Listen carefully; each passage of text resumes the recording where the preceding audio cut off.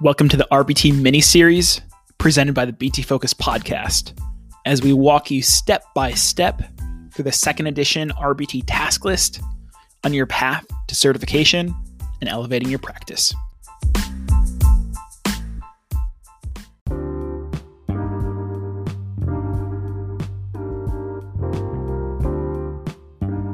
Hello and welcome to a very special RBT mini-series edition of the BT Focus podcast.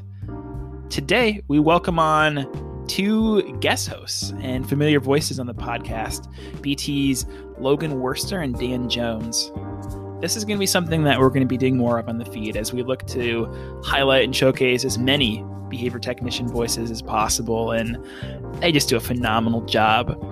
This was recorded right before Memorial Day, so for those of you listening now, I hope you had a really wonderful holiday, spent some great time with family.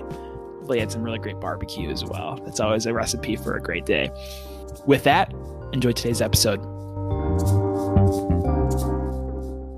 So, hi, Logan. Welcome to the BT Focus podcast. You've been upgraded. We are now guest hosts. Hi, Dan. Yeah, nice to be here. Enjoying the little promotion for the podcast. We'll see how it goes without Brian here today. How are you feeling? Are you feeling the power? Yep. Same here. When Brian asked me to do this, I was like, oh, okay, Brian, handing over the reins. Right. We'll see how this goes. We're also gearing up for Memorial Day weekend. What are your plans? I think we're just going to do a little cookout, hopefully get some good food. So that'll be fun. Do you have any plans? Yeah, definitely hang by the pool in my apartment. But that's dependent. With COVID-19, social distancing is still kind of a thing. So I'll probably go out like Monday morning at like 10 a.m., like look out my window and be like, no, there's too many people by the pool. I'm a pass today. Right. Maybe I'll go like at 10 o'clock at night when no one's there. No one is around. I know. But barbecuing. Yeah, go ahead. I'm waiting for my pool to open. I keep checking, but it's still closed now, so. Yeah, definitely. I mean, I'm here in Texas, so the heat is already upon us.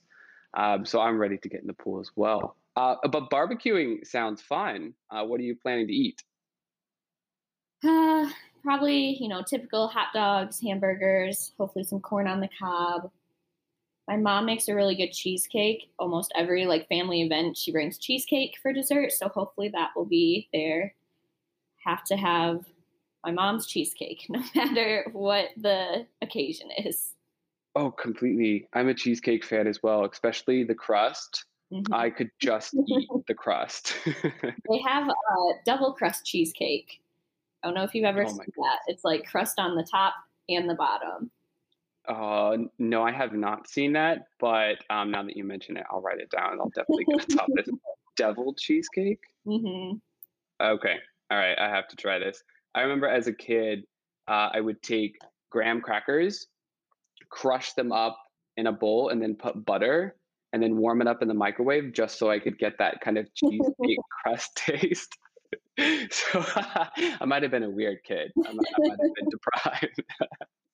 Okay, we'll go ahead and go on to what we're talking about today. So we're going to be covering a brief recap of B1. And this was back in March. We'll be looking at, they were looking at conducting a preference assessment. And we're just going to go through quickly what they had covered in that podcast. And then we're going to be finishing up that podcast with some test questions. And then we're going to be moving on to our next topic for today, and that's going to be assist with individualized assessment procedures. So just a quick recap of B1, and that was conducting a preference assessment. What are preference assessments? So they've identified them as tools used to systematically identify preferred stimuli that may function as reinforcers for clients. Also, when should we do a preference assessment? What do you think? So preference assessments are important to do frequently. Preferences change constantly. Clients can become satiated on certain toys or snacks, meaning, they've had enough of it, they're sick of it at that point. So we want to do preference assessment anytime the client seems uninterested in the reinforcer we're providing. Also, preferences can change depending on what two items are in competition with each other. So, for example, client may have a stuffed animal that's super preferred usually, but when a brand new iPad is presented, that stuffed animal may kind of, get thrown to the side at that point. So I think it's really important to do them, especially daily and even like multiple times throughout a session to make sure we are providing something that is really preferred in that moment. Great answer, Logan. I completely agree with you. My preferences change quite frequently. And growing up, I had four brothers, one sister, and my mother really didn't have the opportunity or the time to fix each of me and my brothers and sister our own individualized dinners. So essentially, it was like, all right, what we're having for dinner is what everyone's having for dinner. So if it's spaghetti, it's spaghetti. It's a lasagna, it's a lasagna. You really don't have this huge array of items. And that worked best for a big family. And so in this situation, I agree with you. What a great answer in terms of if a client is bored or if a client has an option between a stuffed animal or a new iPad. Definitely preferences can change quite frequently. So that brings us into types of preferences assessments. So they covered MSWOs, multiple stimulus without replacement. They covered MSWs, multiple stimulus with replacement, paired stimuluses, single stimuluses, and free operands. Then, right at the end of that podcast back in March, they went to the preference assessment tree. So, going back to those preference assessments, Logan, what is your favorite preference assessment and why? I think my favorite would be free operant just because it's really natural. You're kind of just letting the client come up to the different options within the natural environment, recording how long they're playing with each item for, and determining which item is most preferred based off of that. So there's no really SDs or anything. They don't have to necessarily have those prerequisite skills of choosing between two items or up to 6 to 8 items. It's just very naturally flowing. I agree with you. Free operant would have to be my favorite as well, just because I like a lot of choices. And specifically, where I like a lot of choices is when I go to the 7-Eleven on my street corner and I get to choose what type of candy I want. Now, of course, I always go with the same type of candy, which is Sour Patch Kids. But I have the option to go with a different type of candy if I want. So, of course, if I want to go with like rainbow Skittles that day, I could go with rainbow Skittles. I usually go with Sour Patch Kids because humans, we're creatures of habit. Right. But it's always nice to have those other options available. So free operant would have to be my favorite as well. Nice job, Logan. I like that answer. It's something that you can kind of just observe your client, and it gives you this clear understanding of what your client is going to work for or what your client prefers. So at the end of B1, the one thing that wasn't touched on was, does a preferred item equal a reinforcer? What do you think? So that is an interesting topic. It does not. I know I had my practicum group leader. This was like one of her biggest topics she would like to debate because a lot of times people will erroneously say like, oh, I did a preference assessment. I found 3 reinforcers the client likes. She's like, nope, that is not necessarily a reinforcer. They are potential reinforcers, preferred items, but I think a really good example to kind of clear up the distinction. So, for example, if you have a client who hates vegetables, but you present 6 vegetables for them to pick from, you can get a ranking on which vegetables they prefer more compared to the other ones. But if that client doesn't really like vegetables, they're still probably not going to function as reinforcers for that client. So you may have what they prefer out of that rank order, but not necessarily what they are going to work for. Exactly. Very well said. And this again reminds me of growing up. My mother gave me those choices Mhm. because it was convenient to fix one meal for everybody. And one of the things, if my mother is listening to this, I hope this doesn't offend her. But one of the things that that I just did not like growing up for food was my mother would take a piece of bread and she would put pasta sauce on it. And then she would put like cheese and she'd put pepperoni and then she'd put that in the oven. But the problem there was is that because she was making so much of it, the pasta sauce would sit on the bread and make the bread really soggy. So I'm not sure if you know this or if you've had this before, but when you put soggy bread in the oven, it cooks differently. And sometimes it even still comes out like a little soggy feeling.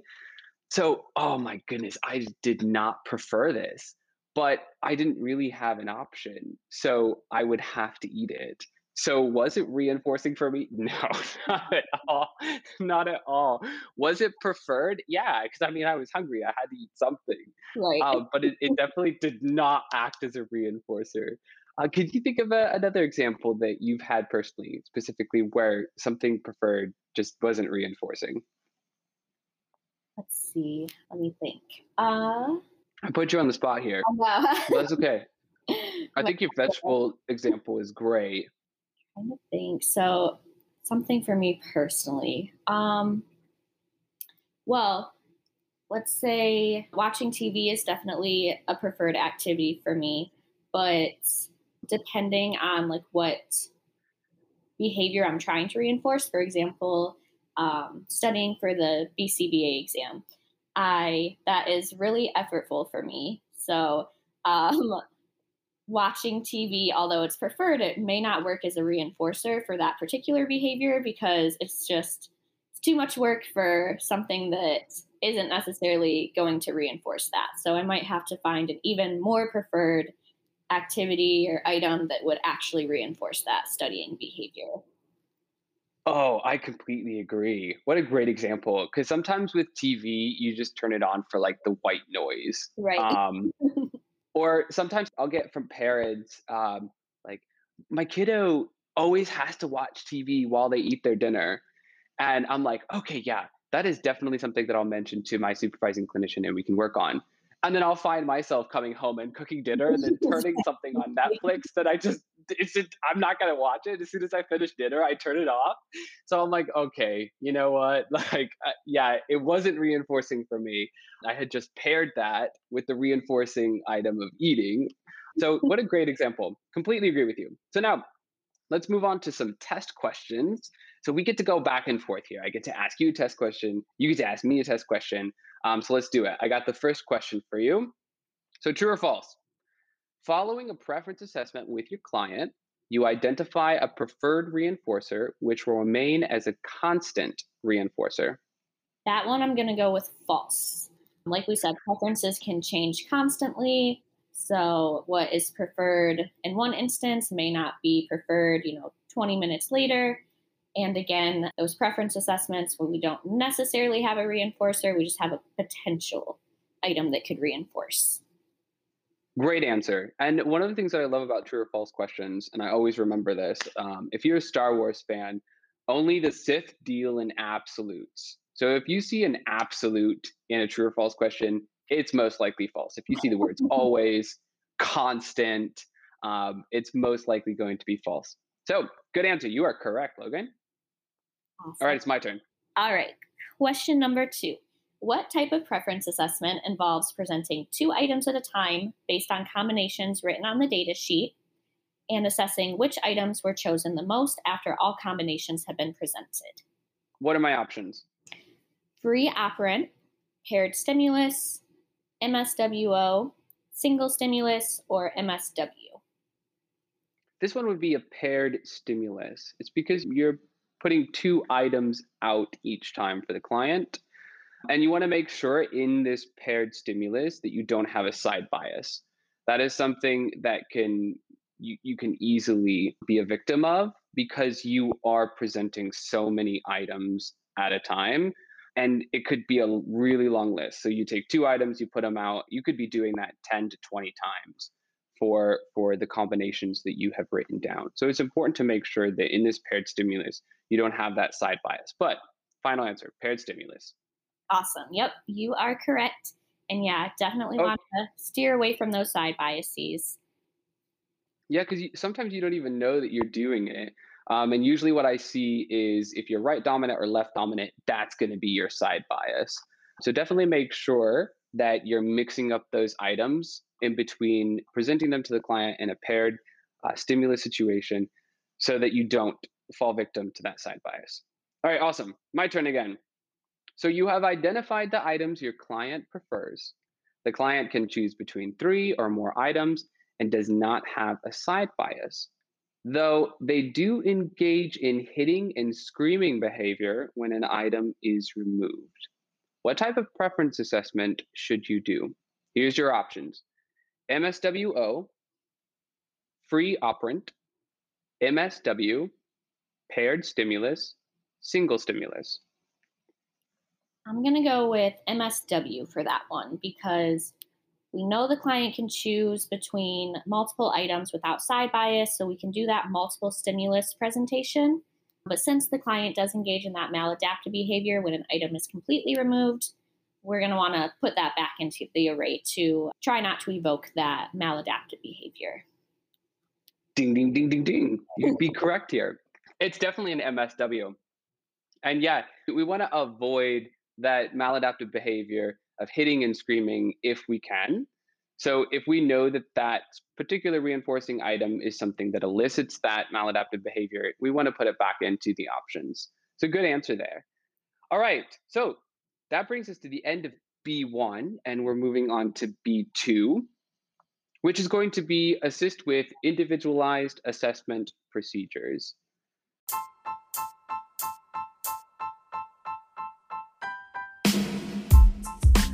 Thank you for listening to today's episode, and phenomenal job, Dan and Logan. You two might be sending me into an early retirement, so thank you for being such masters of the content, and your experiences are incredible. So as a reminder, we are about to kick off the Day in the Life series. So for those of you behavior technicians who are listening, we want to hear from you. We want to tell your stories. If you're interested in collaborating, email us at btfocus@centuriahealthcare.com, and I look forward to those conversations. Until next time.